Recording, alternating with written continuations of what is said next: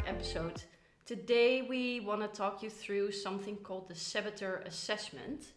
This assessment is actually created and based on a New York Times best-selling book and some Stanford lectures on positive intelligence. I first came across the saboteurs through one of my good friends who is also a professional coach, and she was using them with her coachees to help them to understand what might be some of their internal enemies, some of their internal voices that help to, or unhelpfully, self-sabotage themselves. These are automatic habits that have their own voices that you hear, their own set of beliefs leading to actions which can work against your best interest. And they are formed really early in childhood. And you know what? Sometimes they really help us survive, but as we grow into adulthood, they can become derailers, preventing us from, I guess, becoming the best versions or newest versions of ourselves. So Claire made me do the assessment after she did one too. And we thought we share, one a little bit in general about the saboteurs that you can actually get, but then also go a little bit into our top saboteurs and see how that actually played out in practice for us. So there are 10 saboteurs that are mentioned within the book, in the article, and that can come out of the assessment. These are the stickler, hypervigilant, the avoider, the pleaser, the controller, the victim, the hyperachiever, hyper-rational, and the restless. So my top saboteur is the stickler, and this is actually around perfectionism and a need for order and organization taken too far. The interesting thing is this is actually Claire's lowest saboteur. Yeah, and it's, whilst it is my lowest, actually it's not my lowest is victim. Whilst it's one of my lowest, come on stickler, get the facts right. Whilst it is one of my lowest, it's just important to say there's no good or bad, better or worse saboteur. They just are, and they are voices and beliefs and assumptions that we have, and we just have different ones depending on kind of who you are. So it is interesting though to know from each other how you score on each one, especially if you work together, live together. I think this assessment is very interesting to do with your colleagues, but definitely also with friends, family, anyone who's around you, because it really says something about how you function or not. Exactly, and actually that's something that we did at work. So as a team, we came together and we did our own assessments, and then we took our top 2 assessments so that we knew what they were in our minds, and we broke into groups based on kind of one of our top 2 saboteurs. So someone might go to the restless group, someone might go to the stickler group, someone might go to the hyperachiever. And then in those groups we talked about how this might be helping us at work, but also how it might be driving some of the challenges we might face around switching off from work, making decisions quickly, or whatever it might be. So, and then we shared that feedback with the other groups so that we could learn about how our saboteurs were indeed self-sabotaging us at work. In which group were you? So my top 2 are the pleaser. And so the pleaser, as I guess it will come as no surprise to you, is all about trying to gain acceptance and affection by helping, pleasing, rescuing, or flattering others.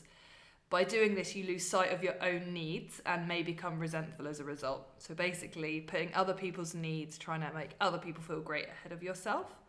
And then the second one for mine was restless. And restless is all about constantly being in search of greater excitement in the next activity, the next job, the next thing, and rarely at peace or content with your current activity. So those were my top 2. The restless group had too many people in. And guess what? Because I was the pleaser, I left the restless group to go to the pleaser. To do that one instead, despite really wanting to do restless. Nice. So there's my pleaser in action. Nice.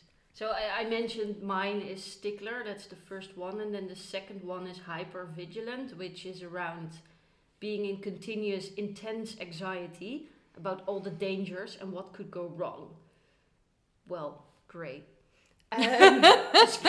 Especially in the combination, I guess, of being perfectionist, needing order and organization, and then at the same time also being super scared. So I guess it also is a bit of a enhancing one another all day long. What was interesting and what we thought would be nice to share in terms of a practical example of how it played out is that, as you may have seen, we launched ourselves on LinkedIn today as we are recording this. So when you listen to it, it's been probably a few days. It took some time, some steps, some conversations in which often Claire mentioned to me, no, we're not doing that. We're not going to be in the stickler mode here. Where I was actually proposing, well, maybe we need to first have our website in order. Do we need to change anything technical in the background before we can go live on LinkedIn? So that's how it played out for me. How was that on the other side for you in this particular situation?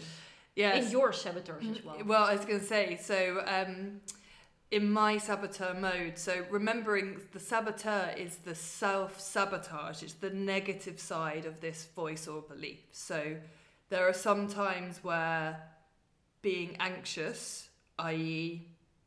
when crossing a road and being vigilant about crossing the road is really important, and safety. But this is when your mind is telling you a narrative that is unhelpful.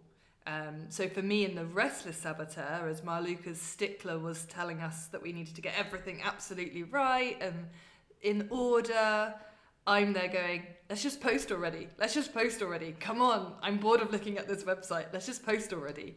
Now, that definitely wasn't useful either, because we would have come across even more disorganized than my restless saboteur allows us to be. And links wouldn't have worked, and that's not a great way to get yourself out into the world. So I think in some way, when we're in harmony, the sage voice, so the sage is the voice of reason that lets you understand whether you're coming with your thought process from a wise position. So a sage is a wise old person and voice. Oh, very sensible, lots of knowledge. So when the sage is at play, it might hear your hypervigilance, or it might hear your stickler and say, yes, this is a moment where we do need to focus on detail, or we do need to recognize what could go wrong and make sure we've got mitigations in place. Versus the sabotage, which would be, we can never publish our LinkedIn because there's going to always be something that goes wrong and you never check your list off, I guess. Yeah. So with the saboteurs, don't worry, it's not a be all and end all. Oh my God, I recognize this particular saboteur. It's then recognizing what are the lies that the saboteur tells you, and how can you use a sage, how can you use a wise voice to help you recognize where is your inner narrative coming from.